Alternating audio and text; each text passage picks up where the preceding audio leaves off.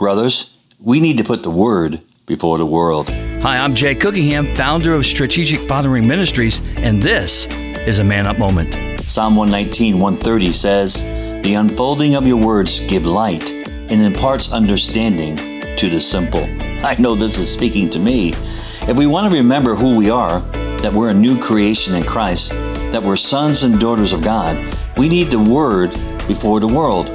The world that lies about who we are. We need the Word of God to remind us that we are His chosen people, redeemed people, and set free people. If we want to remember that we're still in process, that we're not finished yet, we need to put the Word before the world. The world says that we're not good enough, not worthy, and never will be. We need the Word of God to remind us that He is the author of our story and nobody else. If we want to remember that we're not our own, that the God of the universe has adopted us as His own, we need to put the Word before the world. The world that says that we're orphans, not belonging anywhere or to anyone. We need the Word of God to remind us that Jesus Himself said that He would not leave us as orphans, and that He would never leave us or forsake us, and He's returning for us. We need to put the Word before the world.